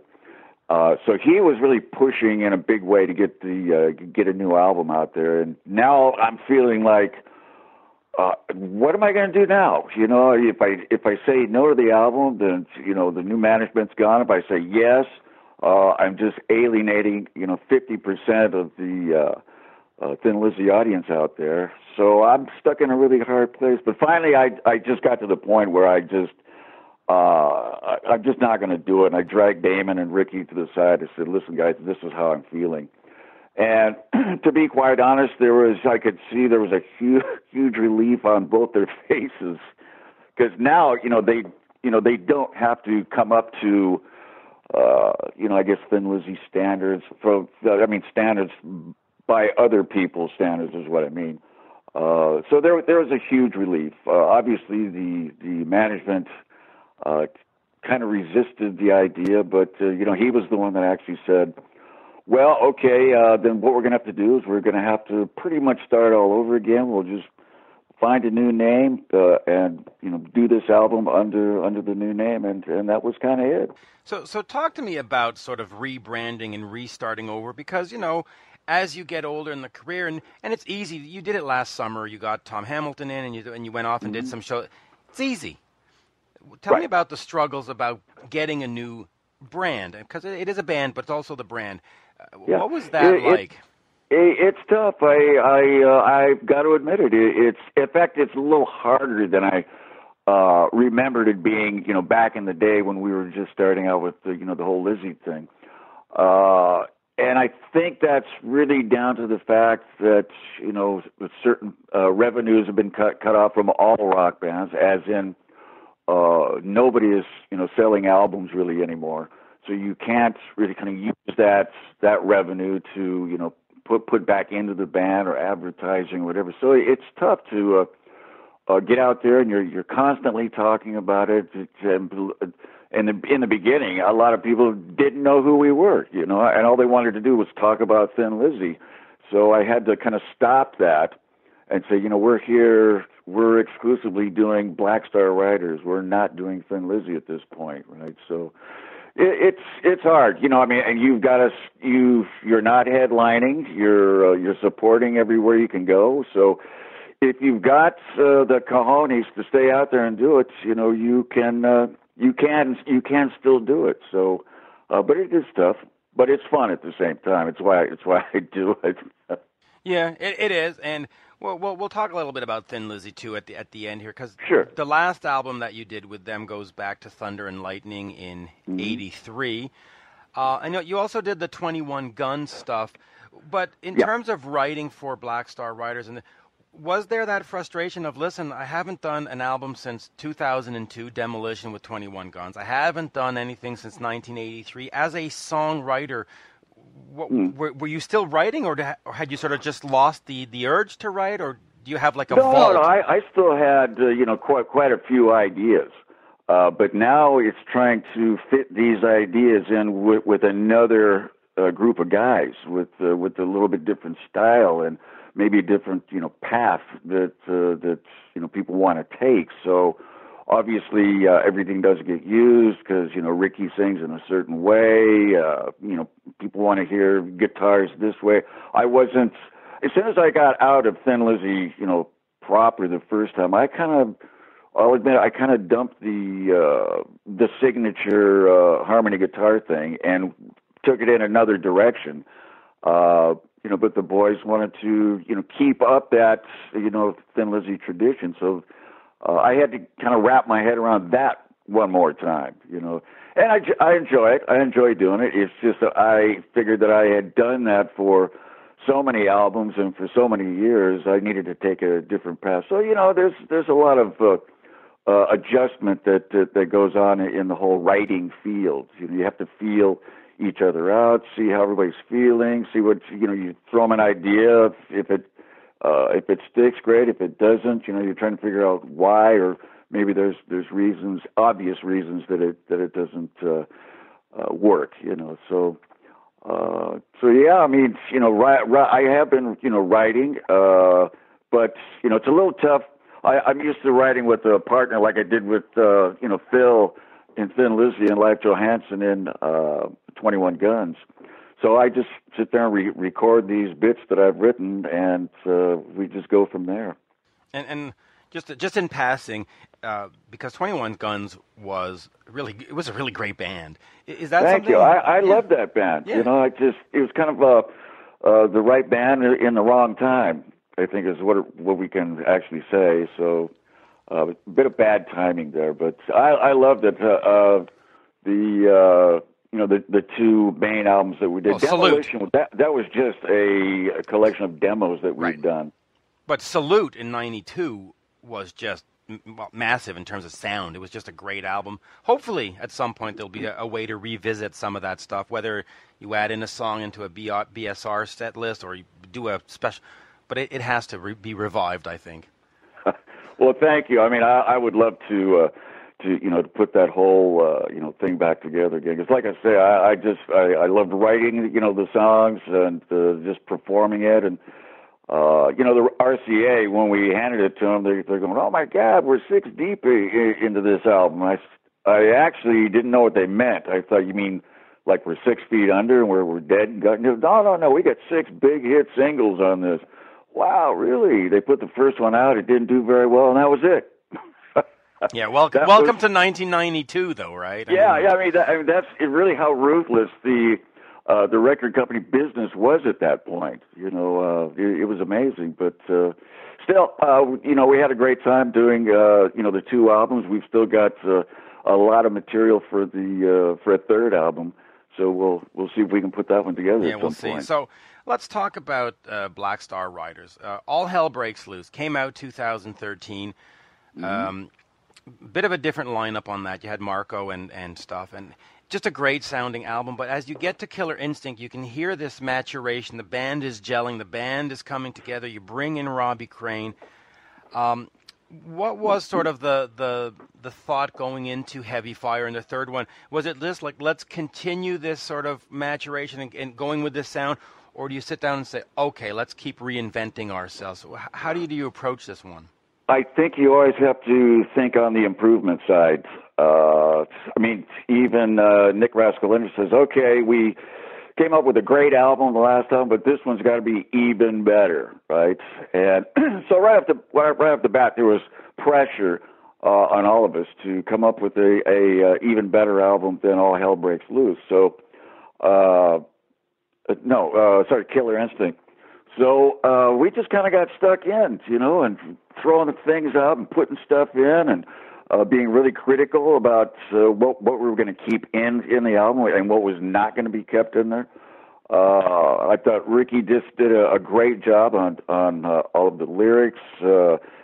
Damon played some killer guitar, as did me and Robbie, you know. So it was one of those kind of moments in our time, the band's time, that it all just gelled really nicely together at one point.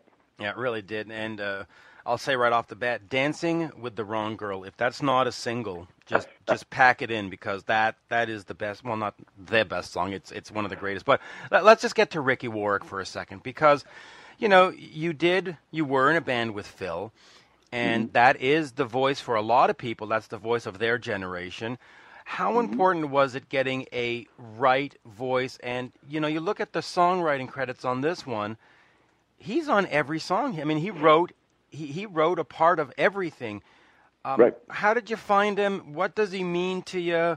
Just the whole thing, because he is sort of this hidden talent for North Americans. You know, the Almighty and stuff had a UK thing, but when you're sitting in Montreal, you go the All Who, and that's not to be disrespectful, but that's just sort of the way it was. Well, you know, that's, you know, the problem with, you know, bands at our level is we can't be. It's almost impossible to be known throughout. You know, and that's why, you know, you get out there and you play as many tours as possible and do as much promotion as possible to get that name out there. But yeah, you know, Ricky is an absolute ATM for lyrics. I mean, you just punch the button, you tell him, you know, I can't tell you how many times I've gone, what do you think of this riff here, Ricky? And he goes, hey, you know, I got a lyric for that. He'll do that almost every time.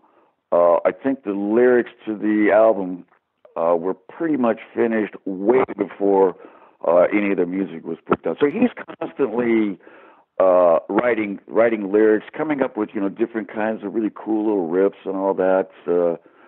He's a real kind of high energy guy. There's no doubt about that. If we're not touring, he's out there doing an acoustic tour. You know, he won't stop. He's one of those kind of high energy people, right? And it's it's really great to watch sometimes. And you know, and with that, it reminded me a lot of Phil. Phil was the same kind of guy that he would not get depressed. You know, you couldn't stop. We were going to keep going. I'm bang, about it, bang. You know, it was.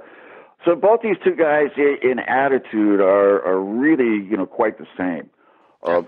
Voice-wise, I guess, you know, I've heard a lot of people say that, wow, you know, he sounds so much like Phil Lynott, and because I know Ricky so well and I knew Phil so well, I have a hard time actually putting them up against each other, and you know, wow, does Ricky really sound like Phil? I mean, he's doing a great job on the list of stuff, but so I don't actually, you know, like that. I look at a guy who, when he writes the songs, he actually writes a story that goes along with it. This, you know, and that's the same thing that Phil did. And that's what I loved about Phil's lyric writing is he was kind of telling you a story along with the really cool melody line. So, you know, there's a lot of things that are the same between the two guys, and there's a lot of differences at the same time. Yeah, and what some fans may not appreciate is at the same time as he was writing the Heavy Fire stuff, he put out an album called When Patsy Cline Was Crazy,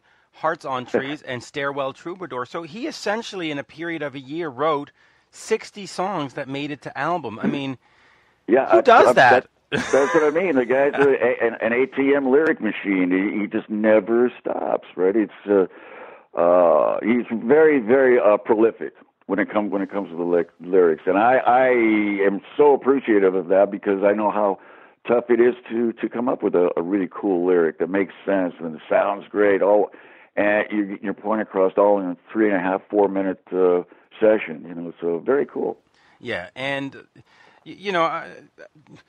to say that he sounds like Phil is obviously a compliment, but I think the better qualification or qualifiers to say that he does justice to the Phil songs. You're not just getting some hack singing some thin You've got a guy who's got talent and can make you proud to hear them and play them, and he does justice to those songs. So good on him. Exactly. But at the same time, when you hear him in Black Star Riders, he really does have his own unique style. So, and that's exactly what I mean. To just sort of brush him off as he sounds like he doesn't just he has his personality. That'd be that's silly. Thanks for pointing that out. That would be a wrong thing to think. So Heavy Fire and of course North America. Like I said, the last time I saw you guys, when it was sort of under the Thin Lizzy banner, was in 2011. I haven't seen Black Star Riders live yet. It's actually left an empty hole in my life. It's terrible. But on a serious thing, we should have come over to England. I know. That really seems to be the only option. But talk to me a little bit about the difficulty of getting to North America, because you always have a fan that say, "God damn, they didn't play my city, and why don't they?" But it's not that simple. No, it really isn't. It's such a jump, over the pond there that it costs these days. It costs a hell of a lot of money to drag equipment and drag all the bodies and road crew and the whole thing across. I mean, you have to know almost exactly how many tickets you're going to be able to sell, or you just can't do it. You can't start go. I mean, we did a lot with Thin Lizzy where we would go over and we had no album to sell, but we would just go over and play because we were bored or where we wanted to have some more fun. You can't do that these days. Everything around the peripheral edge of any rock band these days, they know exactly how much money they can squeeze out of you, and they will get it.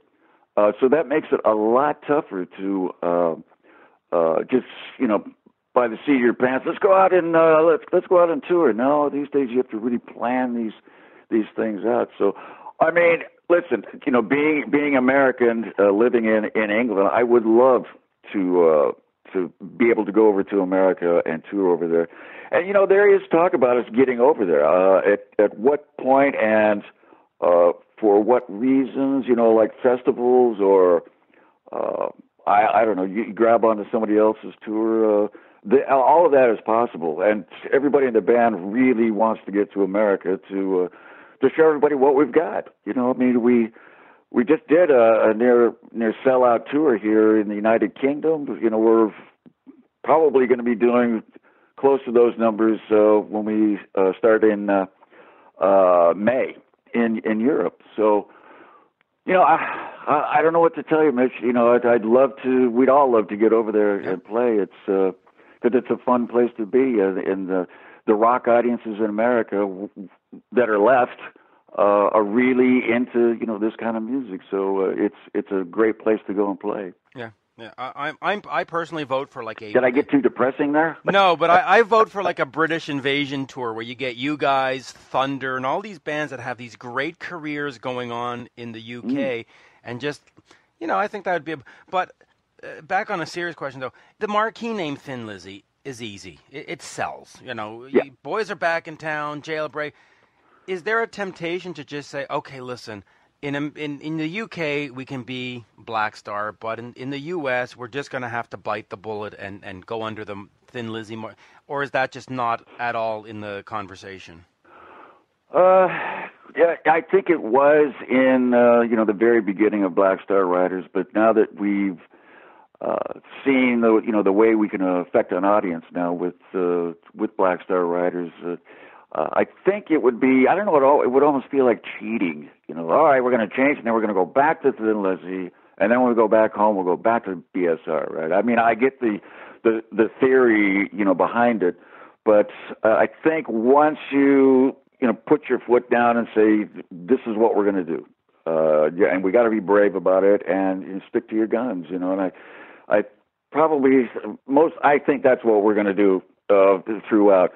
Now, that's not to say we're never going to play, another Thin Lizzy set again. I mean, the reason last year we went out and played because it was the 30 years anniversary of Phil's passing, and it was 40 years of the Jailbreak album. So, we were all under a little bit of pressure to so you're not going to do anything? It's like, well, and we carved out 5 shows. Germany, Spain, England, Scandinavia. I can't remember the other 2. How terrible is that? Yeah. But what I'm trying to get across is there was a reason for doing it. So I think that's the way we're going to handle it now. When there's a really good reason to put the Thin Lizzy machine back together, we'll definitely go out and do it. But like I say, Mitch, there has to be a pretty good reason to actually do it. Yeah, and so let's just touch on that just real quick. So you did these shows in 2016. You brought out Tom Hamilton from Aerosmith, and of course Scott from Judas Priest. Right. Which, by the way, I think was very smart, because if you had just taken the Black Star band and then just rebranded, I thought that would have been maybe a little disingenuous, but this made it special and unique, and good on you. How was it to play with them? Because Tom is obviously not a slouch, and Scott is obviously not a slouch. So how was that energy playing with those guys? Well, it was actually really cool. Obviously, Scott and Tom, they were, brought in probably 3.5 months before we were going to do this thing. So they had, plenty of time to sit there at home with the headphones and just kind of shed all this stuff out. I mean, it's going to be like an hour and a half of the music that they hadn't played before. No, actually, I think Scott had played a few of the songs in other bands, but definitely Tom had never played outside of Aerosmith. From what he had told me, he'd been in Aerosmith for 45 years and never once went out with any other bands, didn't do any sessions, nothing. I mean, he was strictly Aerosmith the whole way. So to have Tom come out and agree to, to play an hour and a half of Thin Lizzy songs, that was pretty amazing. I mean, he was really kind of busting his own mold there. So that was pretty great. But, with Scott, when we did the Judas Priest thing, I several times went out front and watched, parts of Judas Priest set, and, my eye always kind of went to him because he's such a flamboyant drummer and such great timing, and he just means everything that he plays. And I just said to myself, one of these days, I am going to get in a band with that guy. And so when it came time to, who's going to play drums for this? And he was first on the list for me.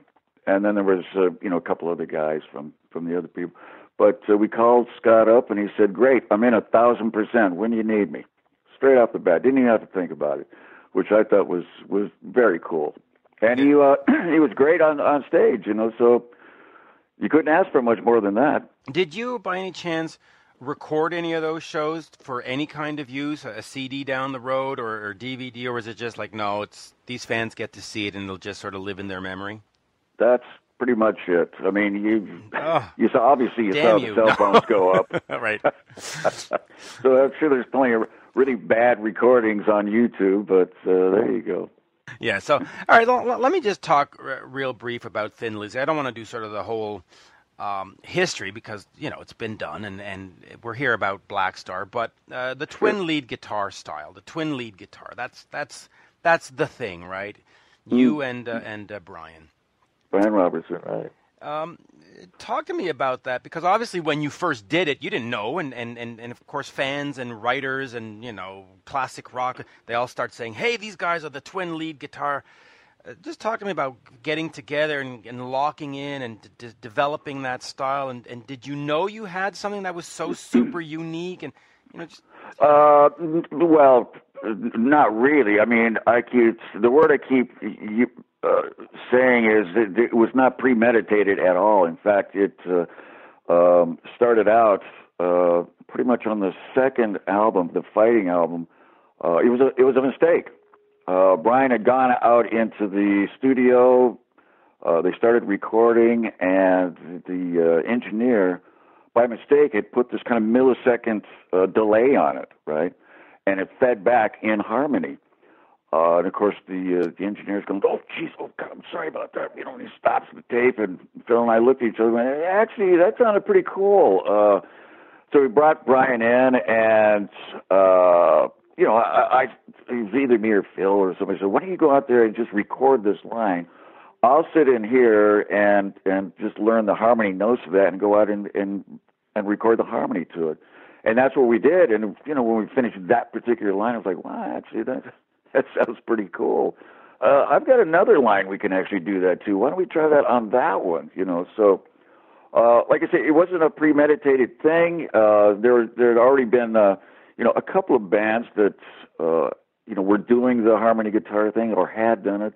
But I think what people were seeing in Thin Lizzy is we were doing it in a kind of a different way. The minor chords in a rock situation. That I guess it hadn't been done before. So after that accident, Brian and I really started to jump into it, and we started to find places, where we could put these the harmony guitars, or we just make up sections to put in this song or that song. So that's really kind of how it all worked out. Is that, by the way, sort of still how Black Star Riders records, where you will, have these sort of serendipitous mistakes that you leave in? Because with Pro Tools and fixing and pitch correction and auto, I mean, all that nonsense. Have we lost some of that magic? Yeah, you don't make mistakes, right? No, but have we lost the magic in recording? No, actually, I think, more of the magic bits come from the improv kind of things. When you're doing, the solos and or Ricky's doing the vocals and all that. But when you're laying the bed down, obviously that's got to stay, rock steady. But you're always kind of chopping and changing things in there, and you will make a mistake that actually sounds cool. So hey, let's go down that road there, because that was actually a cool mistake. That kind of stuff happens all the time. With probably every band out there. The great mistake. So yeah, sure. We go on with stuff like that. And that's what makes it so nice for a rock fan, is that you're getting still that rock sound, not this pre-packaged, prefabricated. The pop thing, you mean? Yeah, I can't stand it. You mentioned Jailbreak. Exasperated side there. Yeah, I'm telling you. You mentioned Jailbreak, and of course the album came out at the end of March of 1976, and as we're speaking today, it is the end of March 2017. So we're right in the anniversary part of it. But you read, the track listing: Jailbreak, Boys Are Back in Town, Cowboy Song, Emerald. I mean, it's essentially a greatest hits package.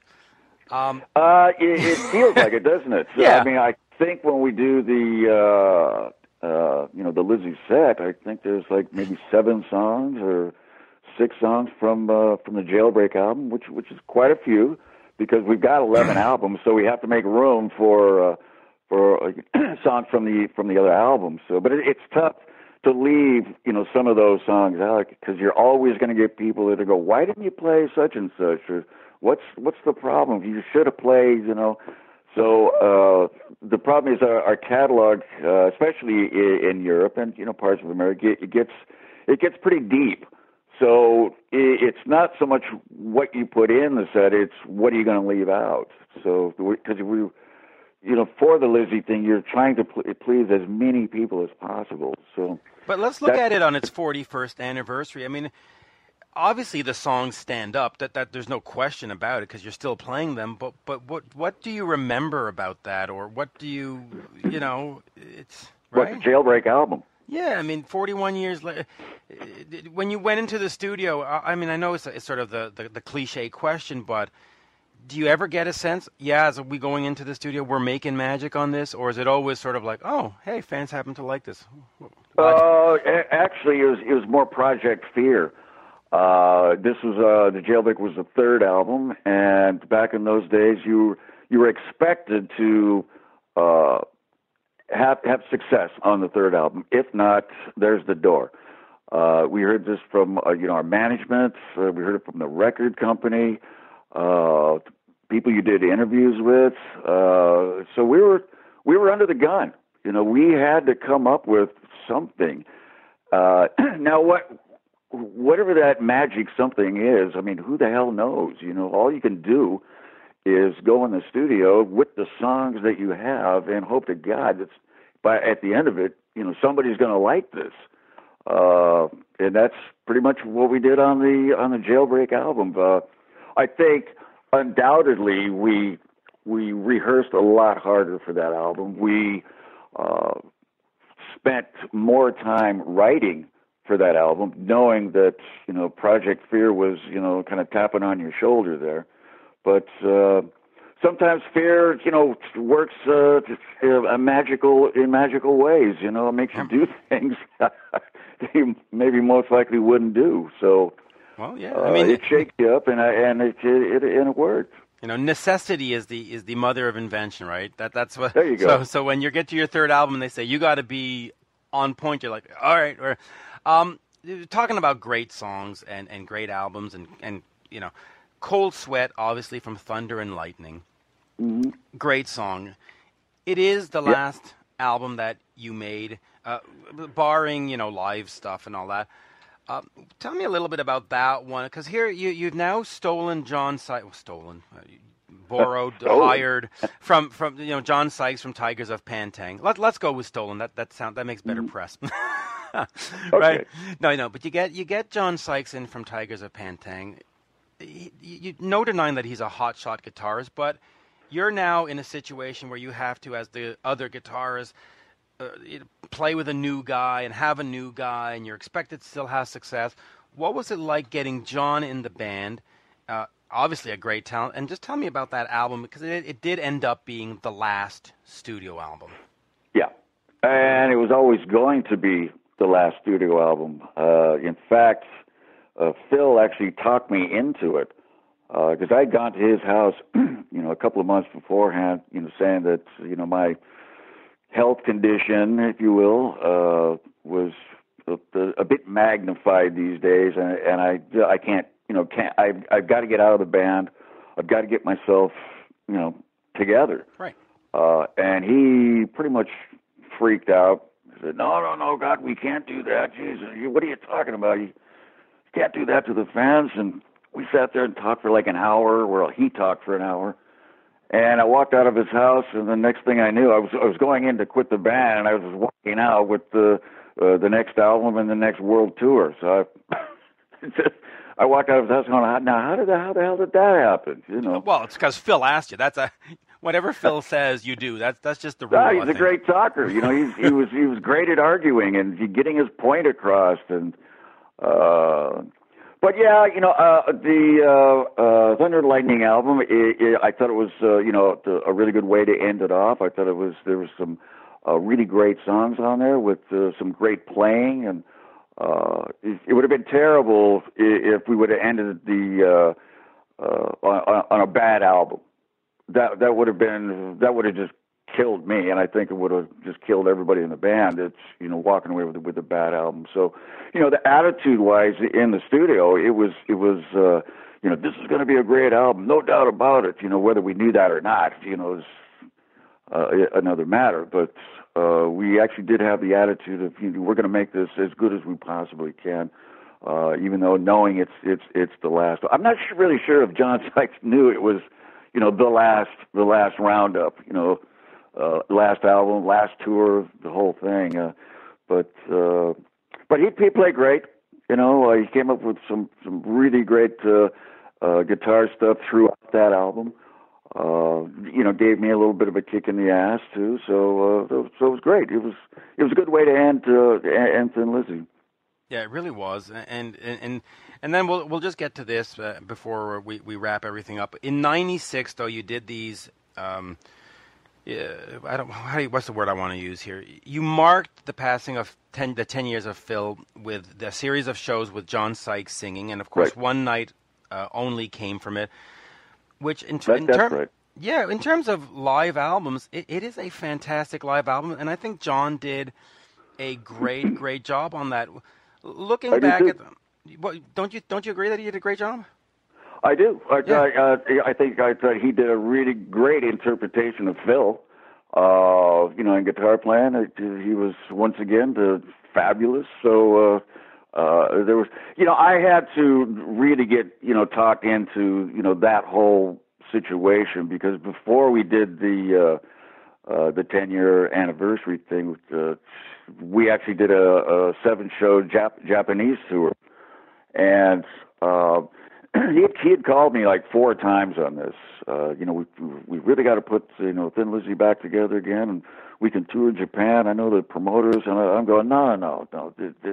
So probably the 4th time of him calling, I said, well, who the hell's going to sing this stuff in the first place, right? And he said, well, I thought I would, and I thought, I don't remember John singing. I mean, he only sang backup things in Thin Lizzy. He goes, yeah, I tell you what, let me send you, 3 solo albums. I was like, wow, 3 solo albums, okay.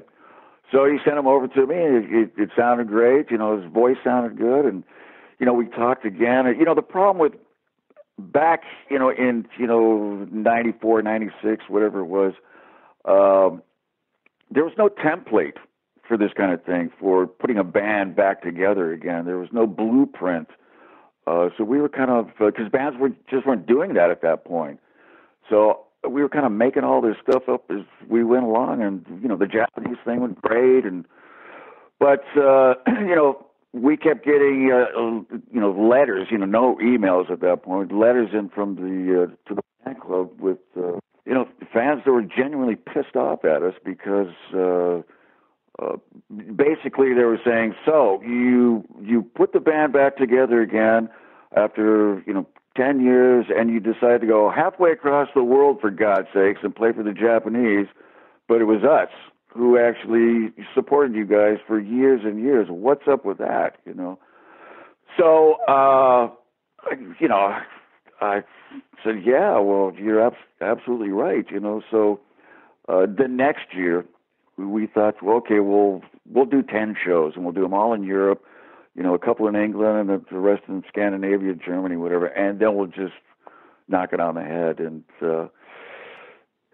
we did that, and it all went down great. And the fans just kind of didn't want to let it go, and I was, to be quite honest, I was having a great time doing it. So, we did it for a few years, and it was great. It was a lot of fun. Yeah, and looking back at One Night Only, which I actually have loaded into my iTunes, and I've had it for the last 2 or 3 years loaded, it's just a fun album to listen to. I mean, if you just take it for what it is on the surface of these guys playing these songs together, the version of Waiting for an Alibi, the version of Cold Sweat, it just sounds magical or monstrous or whatever whatever word you want to use. It's a great. It sounds live, doesn't it? Yeah. Well, that was it was actually a German radio program. There was no 64-track machine in the back there. It was actually recorded for a radio program, and I think only 3 songs were supposed to be played on this station, and that was it. I mean, they ended up recording the whole set, but only 3 songs later on were going to be played, and we'll give you the tape too. Well, okay, great. You made the most of it. Yeah, well, I tell you what, we took a listen to it, and we thought, it actually just sounds pretty good, So we decided, okay, we'll put a mix on it and see what happens, and I think it did okay, sales wise. Not really sure, but yeah, Well, it was a good time was had by all. Well, I can certainly vouch for anybody who's out there, looking at Amazon.com or whatever. If you need an album to pick up just for the fun of it, that's a good place to start. And then we'll finish with this. Drummer, of course, Jimmy, I guess, is going to go do the Rat thing. Do you want to talk about that at all in terms of what does that mean for the band, or is it just like it's a little too early right now, Mitch? Okay. I mean, we've got about 7 weeks to go here. I know they're looking at drummers in America right now, so we'll see what who steps forward. To play drums in Black Star Riders is no easy thing. It's a pretty drum heavy act, so we'll see who steps into the limelight, and then we can talk about it then. I'd like to talk to Jimmy a little bit more. The whole thing went kind of fast there, so so we'll leave that one. Yeah, we'll leave that one, and it's too bad because there was a great chemistry and stuff, but. Hey. Well, I don't think we're going to lose any of the chemistry. Sorry if you take that as that. No, I don't mean that. No. Okay. No. But I'm just saying, as good as Jimmy was and is, there are a lot of really talented guys out there. So I'm very sure that whoever sits on that seat is going to be great. Yeah, well, I'll send you a few suggestions because I know. Okay. But there you go. No, but I'll tell you, the former drummer of Journey, Dean Castronova, who also played in Ozzy, every time there's a drumming thing, he sends me an email and says, you give them my name. So I know Dean. Yeah, Dean. He is. He's a killer drummer, man. Absolutely. Well, in terms of backup vocals and stuff, that's... Oh, God. The guy can sing his ass off, Yeah, but he always says to me, whatever band, you tell them... So give Dean a call if you're looking, but there you go. Always a pleasure. The albums are great. I have honestly bought them all. They're all in my iPhone. Great. They're my walking music in the summer, and in fact, the acoustic version of Killer Instinct and what are the other 6 acoustic songs? Whatever.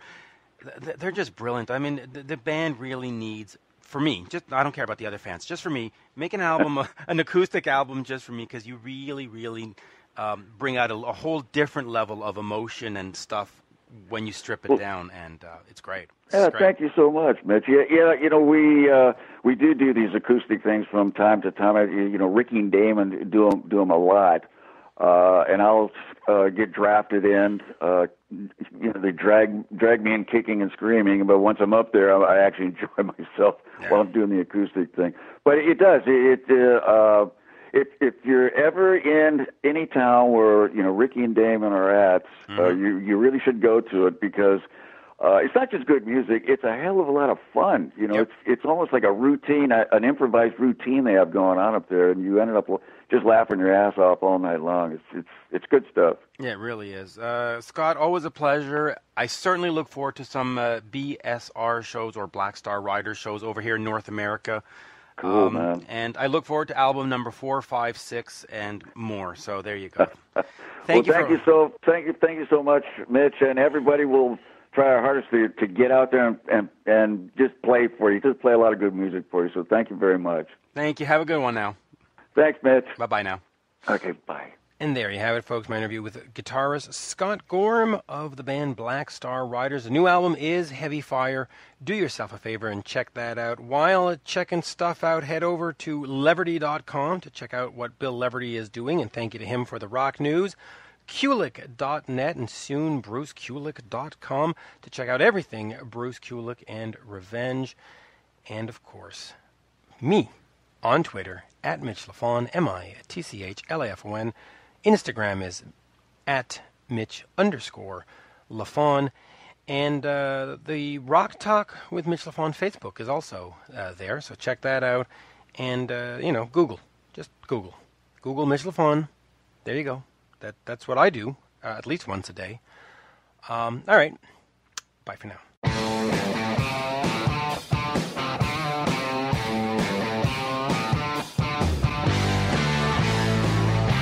Download new episodes of Rock Talk with Mitch LaFawn every Monday at Podcast One and on the Podcast One app, or you can subscribe at iTunes. And don't forget to rate, review, and share.